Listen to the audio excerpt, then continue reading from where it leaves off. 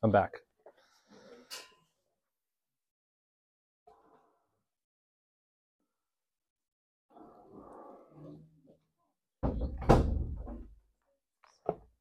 Is it working? Cool. We have a new recording system that we're doing today. All right. Today we're going to be looking at Psalm 7. So if you would turn in your Bibles to Psalm 7, I'll read it through, and then we'll pray.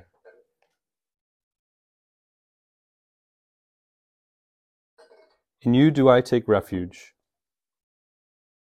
A Shiggaion of David, which he sang to the Lord concerning the words of Cush, a Benjaminite. O Lord my God, in you do I take refuge. Save me from all my pursuers and deliver me, lest like a lion they tear my soul apart, rending it in pieces with none to deliver. O Lord my God, if I have done this, if there is wrong in my hands, if I have repaid my friend with evil, or plundered my enemy without cause, let the enemy pursue my soul and overtake it. Let him trample my life to the ground and lay my glory in the dust. Arise, O Lord, in your anger, lift yourself up against the fury of my enemies. Awake for me, you have appointed a judgment. Let the assembly of the peoples be gathered about you. Over it return on high. The Lord judges the peoples. Judge me, O Lord, according to my righteousness and according to the integrity that is in me. O let the evil of the wicked come to an end, and may you establish the righteous, you who test the minds and hearts, O righteous God. My shield is with God, who saves the upright in heart. God is a righteous judge, and a God who feels indignation every day. If a man does not repent, God will whet his sword. He has bent and readied his bow. He has prepared for him his deadly weapons, making his arrows fiery shafts.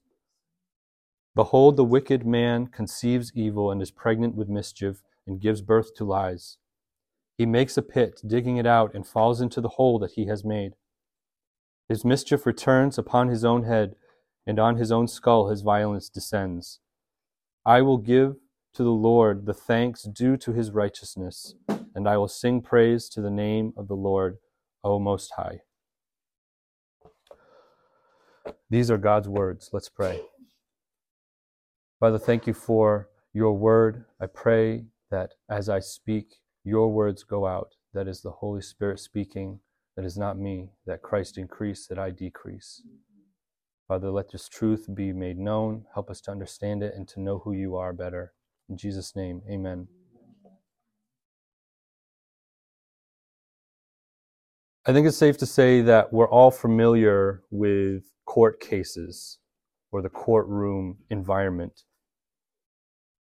Some of us might have been alive long enough to remember a case involving a certain glove. If the glove fits, you must acquit. You said where? Some of us might not be old enough to know for that case. Talking about O.J. Simpson. But we have Judge Judy, who I don't know if she's still on TV, Judge Joe Brown, if he's still on TV, retired. But even our own Judge Joe Caprio. We know we're a very legally, litigiously aware society. We know how the courtroom goes. We know what it's about. What is the purpose of a court hearing? Justice. Sarah said that very epically. Justice. Yeah. To discern innocence or guilt. To pronounce judgment, to uphold justice. This is the purpose of our legal system. It doesn't always work that way. It's not always perfect. Corruption of officials or systems, imperfection and bias within individual people, prosecutors, defense attorneys, juries, witnesses, human error. These all contribute to injustice. And that's just happenstantial, right? That's passive injustice. We also know that there is active injustice in the world. We all know that the world is broken. With it, our understanding and execution of justice is broken. In 1971, in Detroit, a man named Richard Phillips was wrongfully identified, arrested, and sent to prison for armed robbery. He was sentenced with up to 23 years in prison for $10 stolen from a convenience store. A year later, while serving this prison sentence, he was falsely implicated in a murder, was found guilty, and was sentenced with an extension to life without parole. Phillips was innocent. He had, during his prison sentence, multiple opportunities to reduce his sentence if he would just plead guilty and provide a confession. But he refused to admit to a crime that he didn't commit.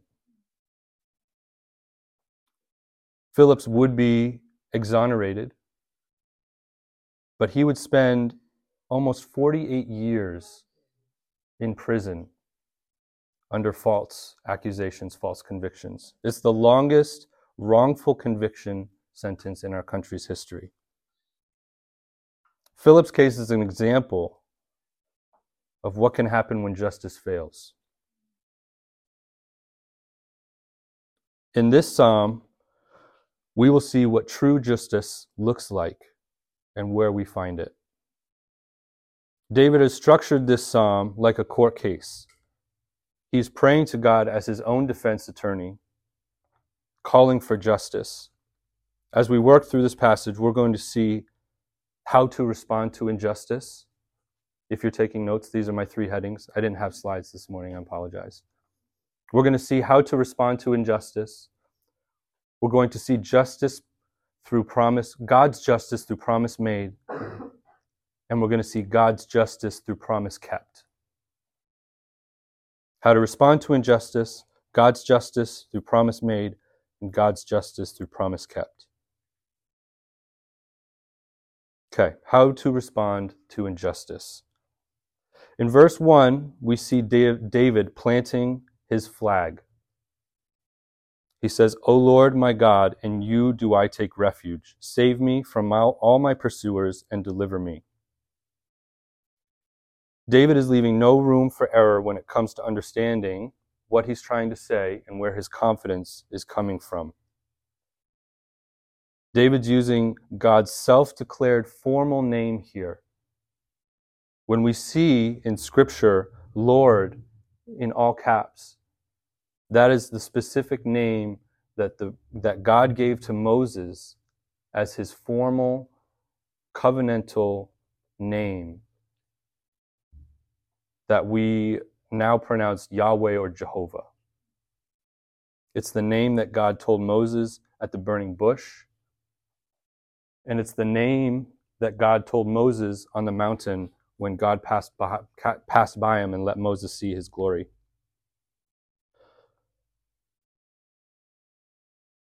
David is using God's formal name and personalizing it.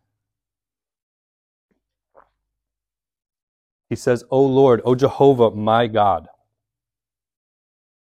Basically what he's saying is, you, the I am, the ever-present, in a sense, the real one, reality itself, you are mine. O Lord, my God. And this is an example of the way that we are able to relate to God. We've all seen Aladdin, the phenomenal cosmic power. I'm not going to try to do Robin Williams, but that's the dynamic. That's a dim dynamic of what we have with God. The ultimate is personal with us.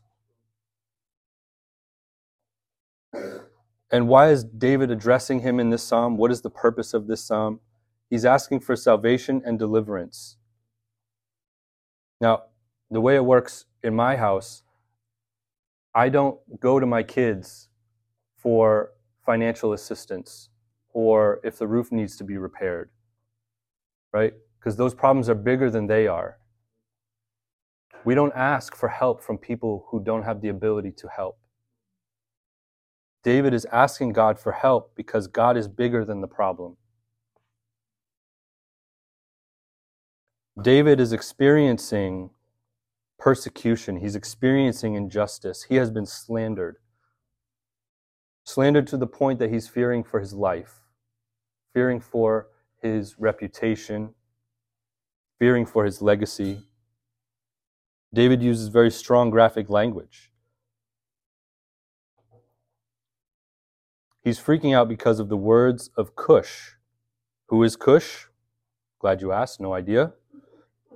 We don't know anything about him outside of this reference, but it doesn't really matter, because the point is that Cush's words, whoever he is, has brought David to fear for his life. He says his pursuers are like a lion ready to tear him to pieces. And what do we see David doing? Is he mustering an army? Is he cashing out his investment portfolio? Is he seeking new identity? Is he developing a counter-campaign to discredit his slanderers? No, he's praying. He's taking the situation, he's taking his response, he's processing through what's happening in God's presence, in front of God and with God. He's filtering his experience through the truths that he knows through God and about God. Now, I want to pause here because there's something really important that's being implied in these first two verses. As a believer, we will all experience injustice. We will all experience persecution. This is told to us all throughout the New Testament. In John 15, Jesus tells his disciples about the persecution that they will experience because of him. It's the famous place where Jesus says, "No one is greater than their master, so don't expect to not be hated by the world because the world hated me first." He also says in Luke 14, Jesus tells his disciples, he warns them to count the cost of following him. And this is what he says about counting the cost. "Whoever does not bear his own cross and come after me cannot be my disciple." We don't often think about that when we think about following Jesus. We like the yoke part. We like the easy yoke. We don't like talking about bearing our cross. But Jesus also tells us in Matthew 5, "Blessed are those who are persecuted and reviled for righteousness' sake and on his account." Jesus tells us to rejoice in our persecution. But even in that persecution, he promises to get us through it. He tells us that his yoke is easy, that his burden is light. Later on, God would tell Paul, "My grace is sufficient for you. My strength is made perfect in weakness." This is great news because despite being rejected by the world, Peter also tells us that we have a relentless enemy. David said his enemies are like a lion ready to tear his soul apart. Peter says in 1 Peter 5 that Satan prowls around like a roaring lion, seeking someone to devour. Now, Jesus made all these promises about persecution, but I think it's important to pay attention to what these promises are referring to. These promises are directed towards persecution for the sake of Jesus and for the sake of righteousness. They do not apply to the suffering we experience because we've brought it on ourselves. We cannot go around being obnoxious or being a jerk, and then when people act against us, claim persecution. That is not persecution. That's like someone jumping in front of a car to get an insurance settlement.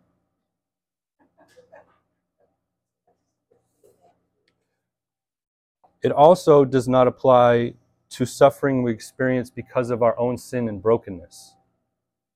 Now, there is always grace for our sin.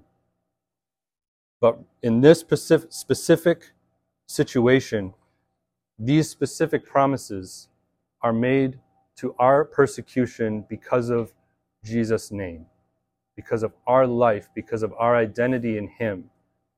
That's what these promises are talking about. There are other promises for our forgiveness, for our redemption, for the forgiveness and reconciliation from our sins. But this situation, we're talking about innocent, blameless persecution. And that's what David is claiming.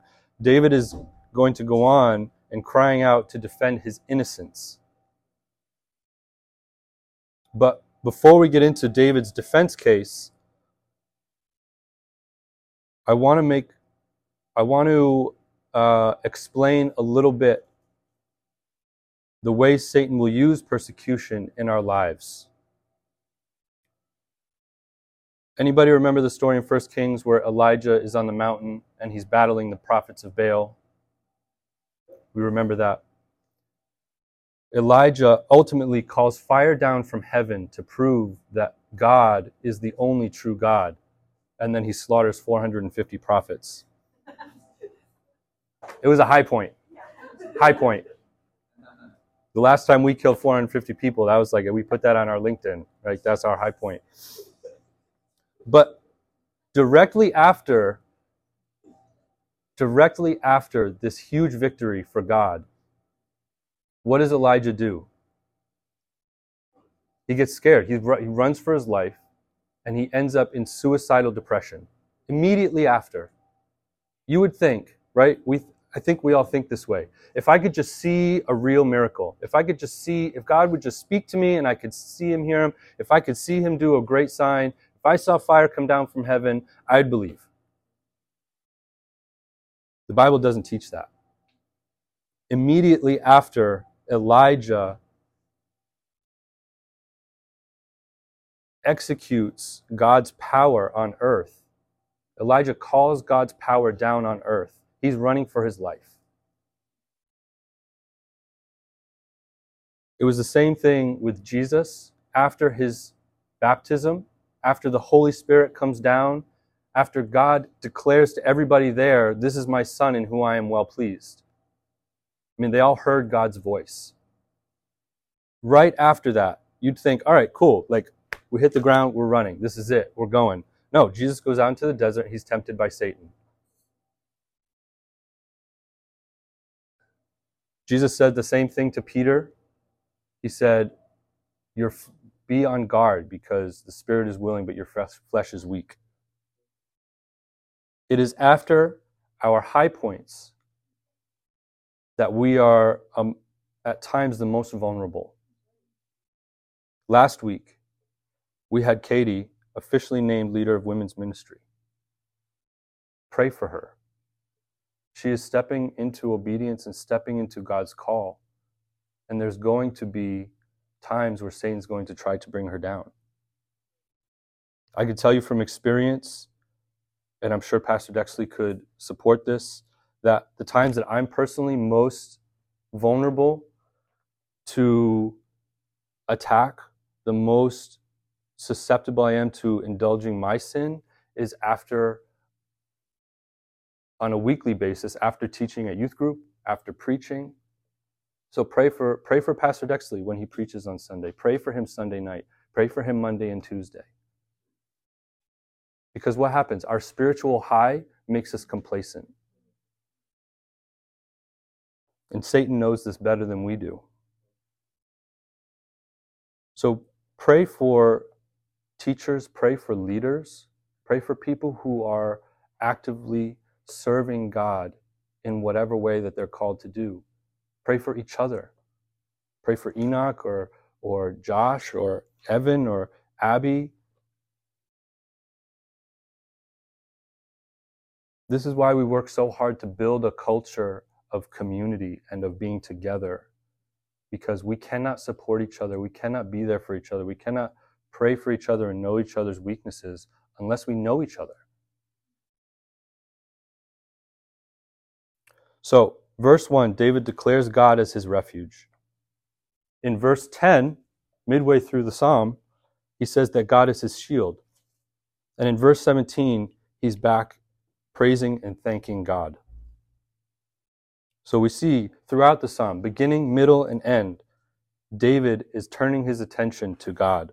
He's giving us a model and a picture that this is his ongoing, day-to-day life posture. That this is an all-the-time thing for him. A lot of times when we get beat down, when life gets hard, we escape.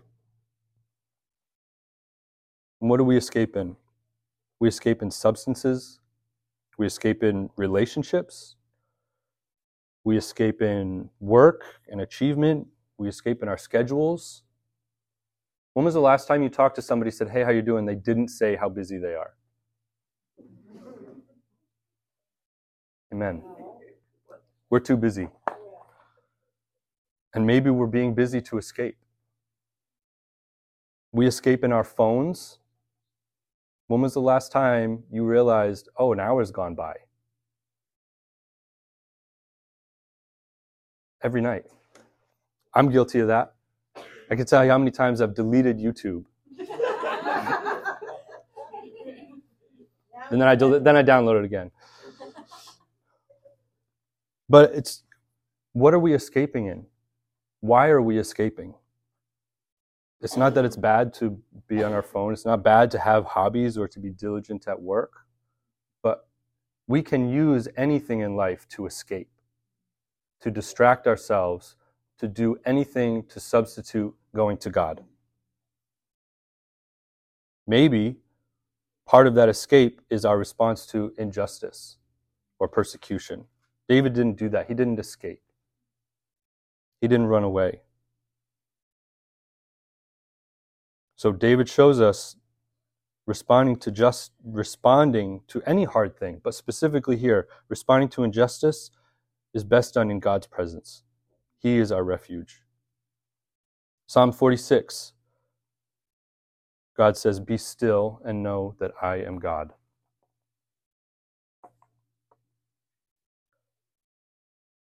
So that's how we respond to injustice, is in front of and with God. Now we're going to go through and we're going to see God's justice through promise made for note takers. Verses 3 through 5, we're going to get into David's defense case. We see that he makes 3 if statements.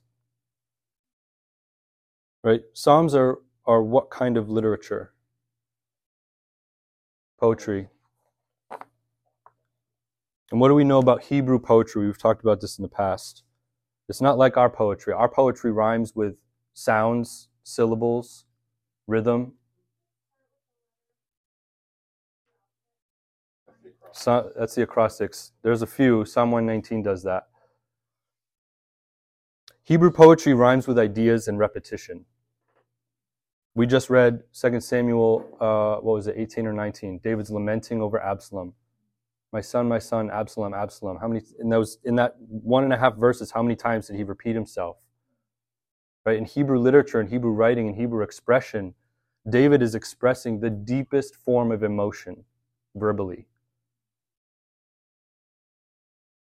So David here is saying, he gives us 3 if statements, all saying the same thing.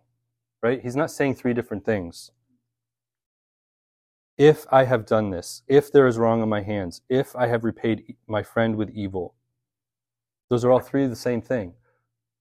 But the repetition that he's using is giving a richer expansion of the idea that he's trying to say. It's strengthening what he's saying.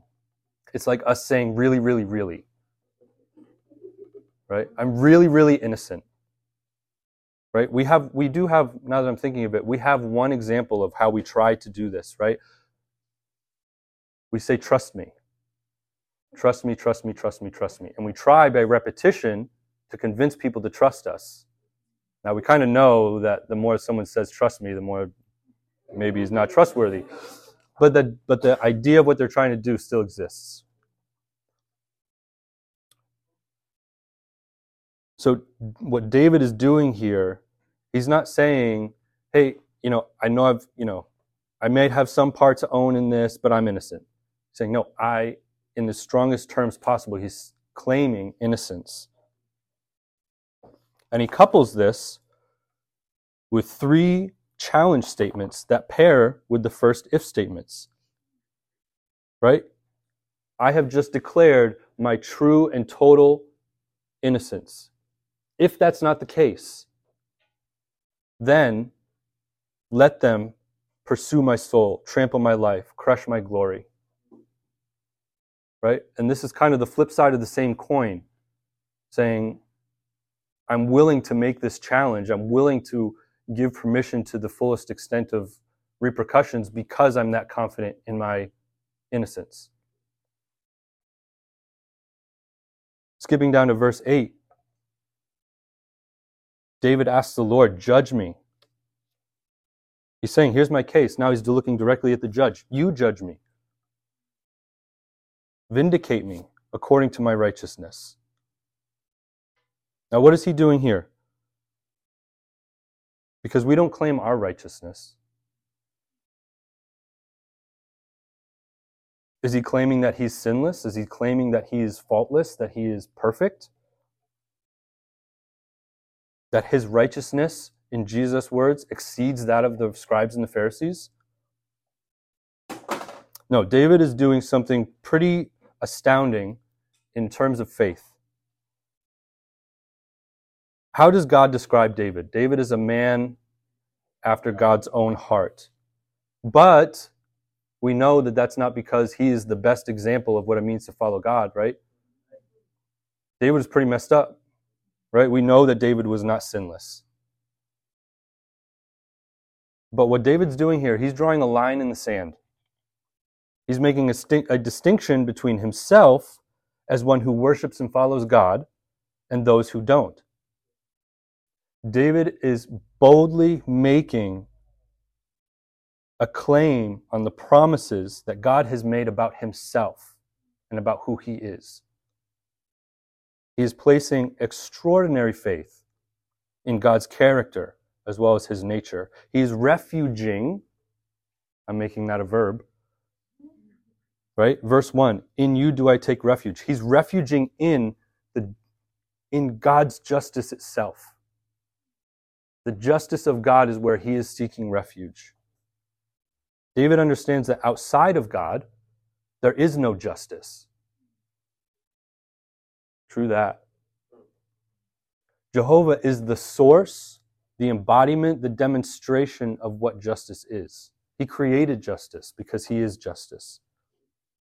So, as a side note, as a point of apology,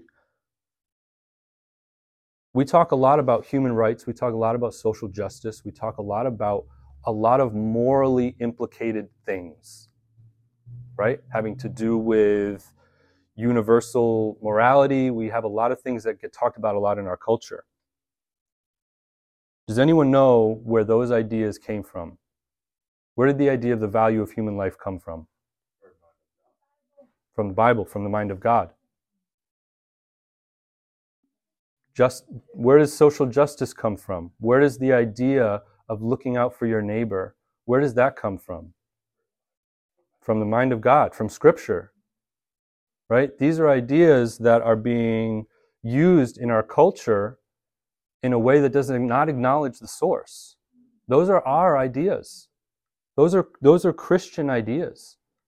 The first hospital, the literacy, public schools. Those are all Christian initiatives Those are all ways that people have lived out their faith for the betterment of society. So it's not that those ideas are not valid when talked about outside of God, but they cannot be talked about in fullness. They cannot be talked about completely without acknowledging God and understanding where they came from and how they come to be.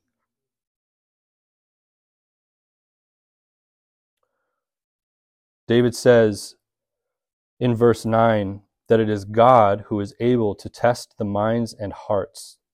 Hearts indicating the inwardmost parts of us, our secret thoughts, our unknown intentions. God sees all of that. So he is the only one who has the right to judge. Verse 11, David calls God a righteous judge.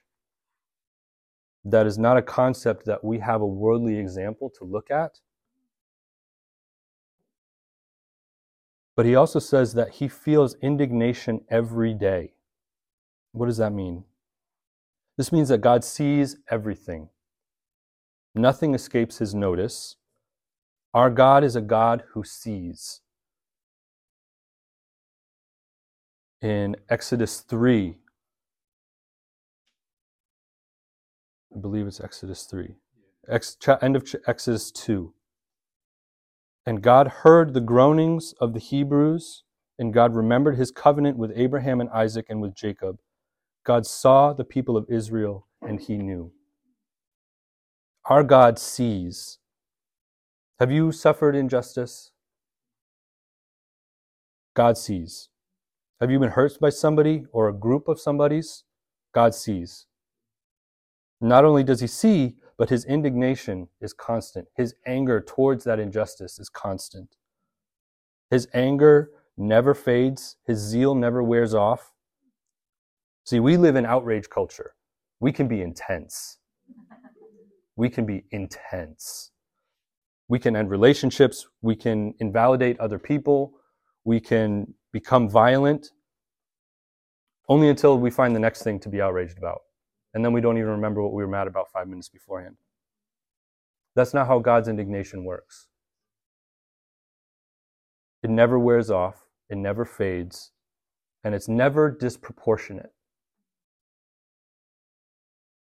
This means that nobody goes unpunished and nobody gets away with anything. What does that look like? Verses 12 to 16 show the strength of God's wrath towards wickedness. It is a pretty dark picture for those who reject God.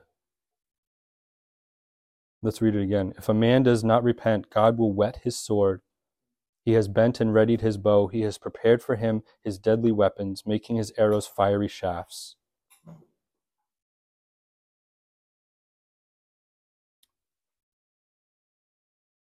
But notice something, even within all this talk of weaponry and military might and action, with God sharpening his sword and bending his bow. What does David begin with? What does the beginning of verse 12 say? If a man does not repent.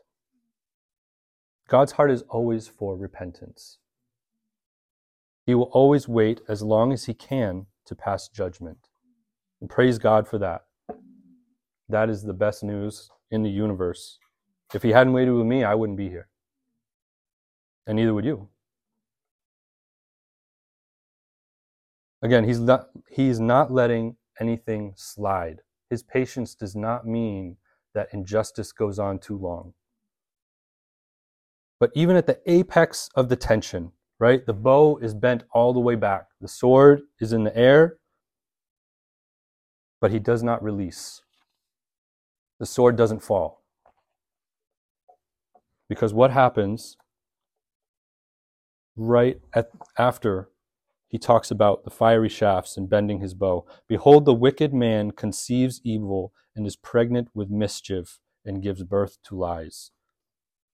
We have, I don't know if we have any, well, we have one scientist here, biologist, but we also have several medically trained personnel, which means you've had to take lots of science classes.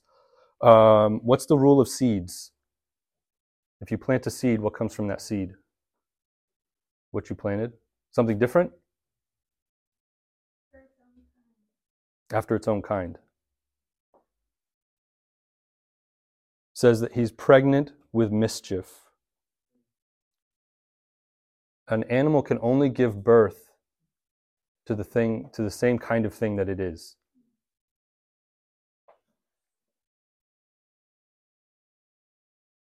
David is painting a picture here of the heart, the nature of the human heart. Then he says, he makes a pit, digging it out, and falls into the hole that he has made. His mischief returns on his own head, and on his own skull his violence descends.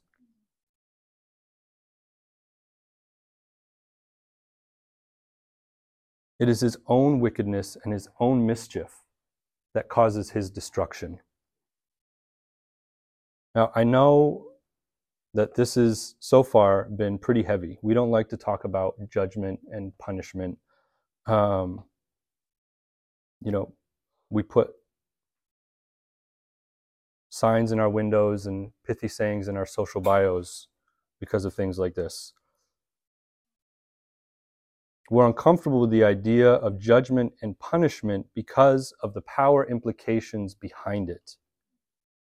We have seen too much abuse of power and authority, so we assume that power and authority itself is problematic. Especially, stay with me, when it comes to hell. We hate talking about hell. What this passage is telling us, though, is very, very important when it comes to the idea of eternal punishment. What this is saying,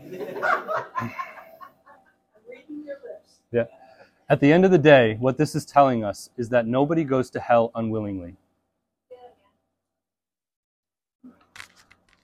Nobody goes to hell unwillingly. Nobody goes involuntarily. Nobody is forced into hell. In this passage, do we see that it is God who is striking down the unrepentant, wicked man? No, it's his own wickedness. Does this mean then that God is passive? And that even though he has the ability to strike down the wicked, he just waits for him to destroy himself? No. But to fully answer that question, what I would like to do, keeping this theme of court case, is we're going to back up and we're going to go back through this passage with a different witness on the stand. So this is our third point, God's justice through promise kept.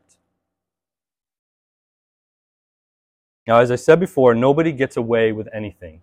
How can that be true? How can it be when David and you and me and Pastor Dexley and Joe Biden and everybody else are sinful people? Right? We're super messed up. How can it be true? How can God truly be just, and yet David claimed to stand on his own righteousness being a sinful person? I'm so glad you asked.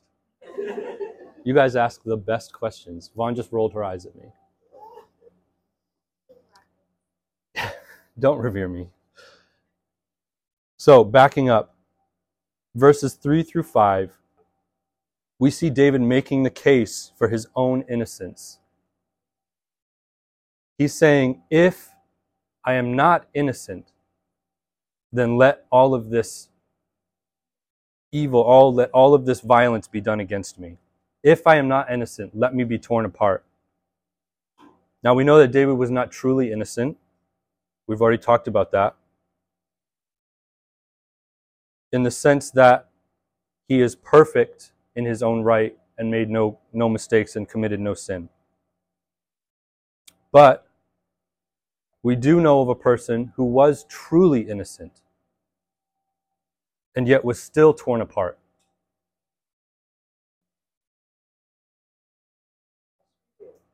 I lost my place. Yes, we do. So this is where our biblical theology comes in. Johnny, last summer, I think it was, gave us a class on biblical theology. But we know that the Old Testament, all of the Old Testament, is pointing to something else. All of the Old Testament points forward, right? Or more specifically, it points to someone. Jesus lived the perfect life. He was sinless. He was truly innocent. He could claim these 3 verses, but he didn't. He had no fault. He had no sin, and yet God the Father sacrificed him for our sake. In verse 8, David asks God to judge him according to his own righteousness. But we're told in the New Testament that we are given Jesus' righteousness. Hallelujah. We're not an amening church, but that deserves an amen. Amen. Let's become one. Sue's been leading the charge for a long time. Y'all need to step up. We are given Jesus' righteousness. We put on his clothes. When God looks at us, he sees Jesus. This is how God's indignation is satisfied. Because even though we don't see the sword fall in this psalm, God did let the sword fall. And it fell on Jesus. He let the arrows fly, and they hit Jesus. That's why when it comes to us,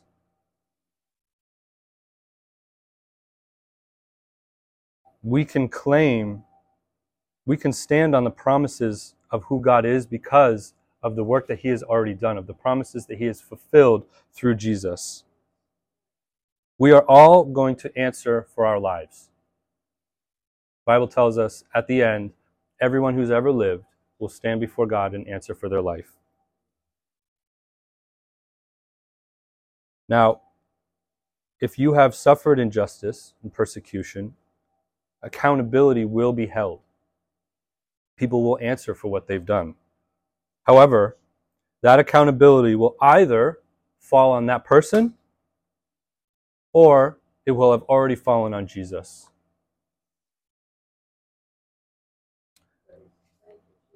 Yeah. And that is the best news in the universe, because you know what? Each one of us has acted unjustly towards someone else. Each one of us stands on the other side of this psalm in verses 12 to 16. But no matter what situation you're in, whether or not you are the victim of injustice or you've committed injustice, the work of Jesus is complete, and it is enough. Nothing that any of us has ever done can keep us from Jesus' righteousness, unless we choose not. The sword fell on Jesus so that it did not have to fall on us.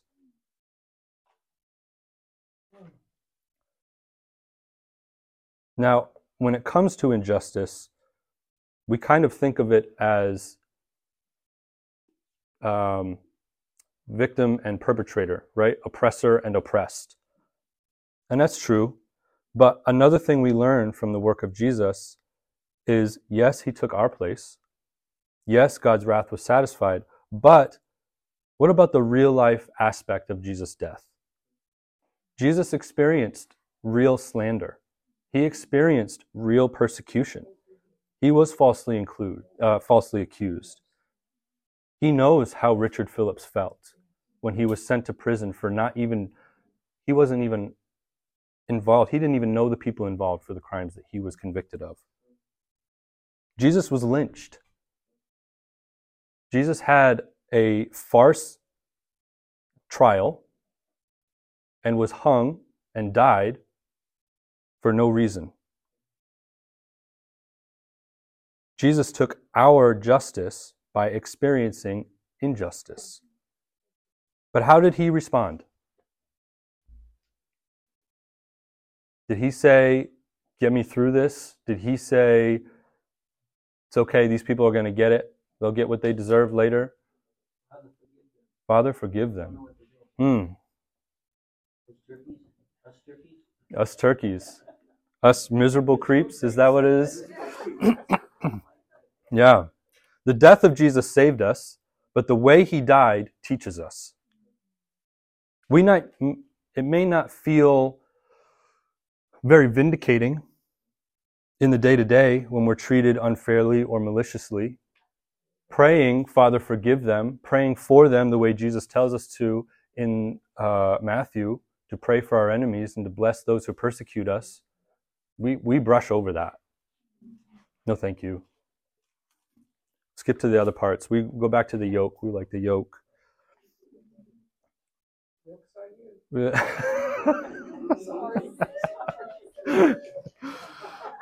I love that we're a church who laughs. We do not pray for our enemies. We do not understand that concept. But think about it. That is their only hope. And it was once our only hope. Jesus gave us the opportunity to avoid verses 12 to 16 because God kept his promise. Exodus 34. The Lord, merciful and gracious, slow to anger, and abounding in steadfast love and faithfulness, keeping steadfast love for thousands, forgiving iniquity and transgression and sin, but who will by no means clear the guilty, visiting the iniquity of the fathers on the children and the children's children to the third and fourth generation.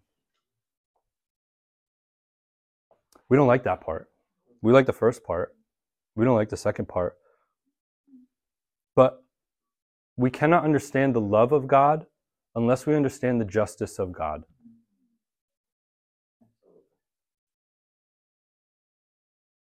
Just like the mama bear, who is the most dangerous animal to encounter in the wild, she is putting herself in danger and fighting to protect her children because she loves her children, her cubs. Her justice is an outpouring of her love. Now, we don't like to talk about not clearing the guilty. We don't like to talk about visiting the iniquity of the fathers on the children. But we do. We do, but we don't. We don't like it in a general sense, but we really like it on a personal sense. When we're wronged, get them. Right? That's the second part. When we experience injustice, we want vengeance. We don't just want justice, we want vengeance. So, as much as we like to tell ourselves that we don't like the second part of who God is, we kind of do. We just don't like to admit it to ourselves. They'll get theirs. That's how we make ourselves feel better. Someday it'll all even out, right? But God cannot love if he is not just.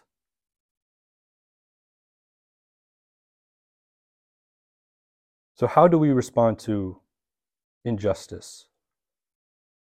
See, the more time we spend with God and looking at him and what Jesus has done, the more we understand in our soul who God is. Now, David builds up in this last part of the psalm. He brings in God as the righteous judge. He's talking about his righteousness, and he's a shield, and now he's rising up and he's gathering his weapons and he's sharpening his sword. He's bent his bow. He's talking about the wicked man and all the consequences and bringing destruction on himself, and then he stops. Verse 17, the final verse of the psalm. I will give to the Lord the thanks due to his righteousness.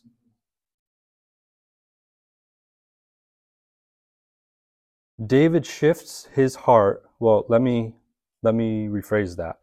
By spending time with God, in the presence of God, and meditating on his character, the Holy Spirit shifts David's heart posture to praise and gratitude towards God. We can't do that on our own. David's final words are naming Jehovah the Most High. The Most High is a title for God that we only see one time outside of the Psalms, and we see it in Genesis when Abram is talking to Melchizedek. But this is the first time that Jehovah and the Most High are put together. David is claiming this title for God. A little about me. I love comic books. I'm a little tired of the films. I need a break. But I love the world of superheroes. I think I've talked about this before. One of the reasons is that there's no limits. It's a universe that can go on forever. It can keep getting bigger and bigger and bigger. Artists and writers, the scope is endless. They can go cosmic, they can go ultra cosmic, they can go interdimensional. There's no limits. You got characters that can create entire realities and villains who can destroy or consume those realities. Worldbreaker Hulk is one of my favorites. Look him up. It's pretty cool. But there's one character called the One Above All. Can you see where I'm going with this? Yes. Enoch's with me. Faith's rolling her eyes at me. The One Above All. He holds ultimate authority over all of the other immensely powerful beings. Galactus, who literally eats worlds. Franklin Richards, who can create realities. Time, everything is under the control and the authority of the One Above All. And they actually do a really, really good job of trying from a human perspective to work out this idea of an all-powerful being. But still, that is just a dim child's crayon drawing example compared to what God is, to who God is, to what it means that God is the Most High. It means that evil cannot exist in his presence. Time serves him. Death asks permission of him. Job 38, after all of Job's suffering, after all the back and forth with his friends, God finally speaks up. And what does he say? Does he get down, put his arm around Job? Does he explain, well, Satan challenged me, and, I thought we're up for it. This is the reason why. This is what I wanted you to learn. This is how it's going to affect all these other people for the rest of history. Did he say, there, you did a great job? No. He's actually pretty stern with Job. He's ironic with Job, almost sarcastic with Job. Oh, surely. You were there when I created the world. The lightning obviously answers to you. You understand how the world works. That's God's response to Job.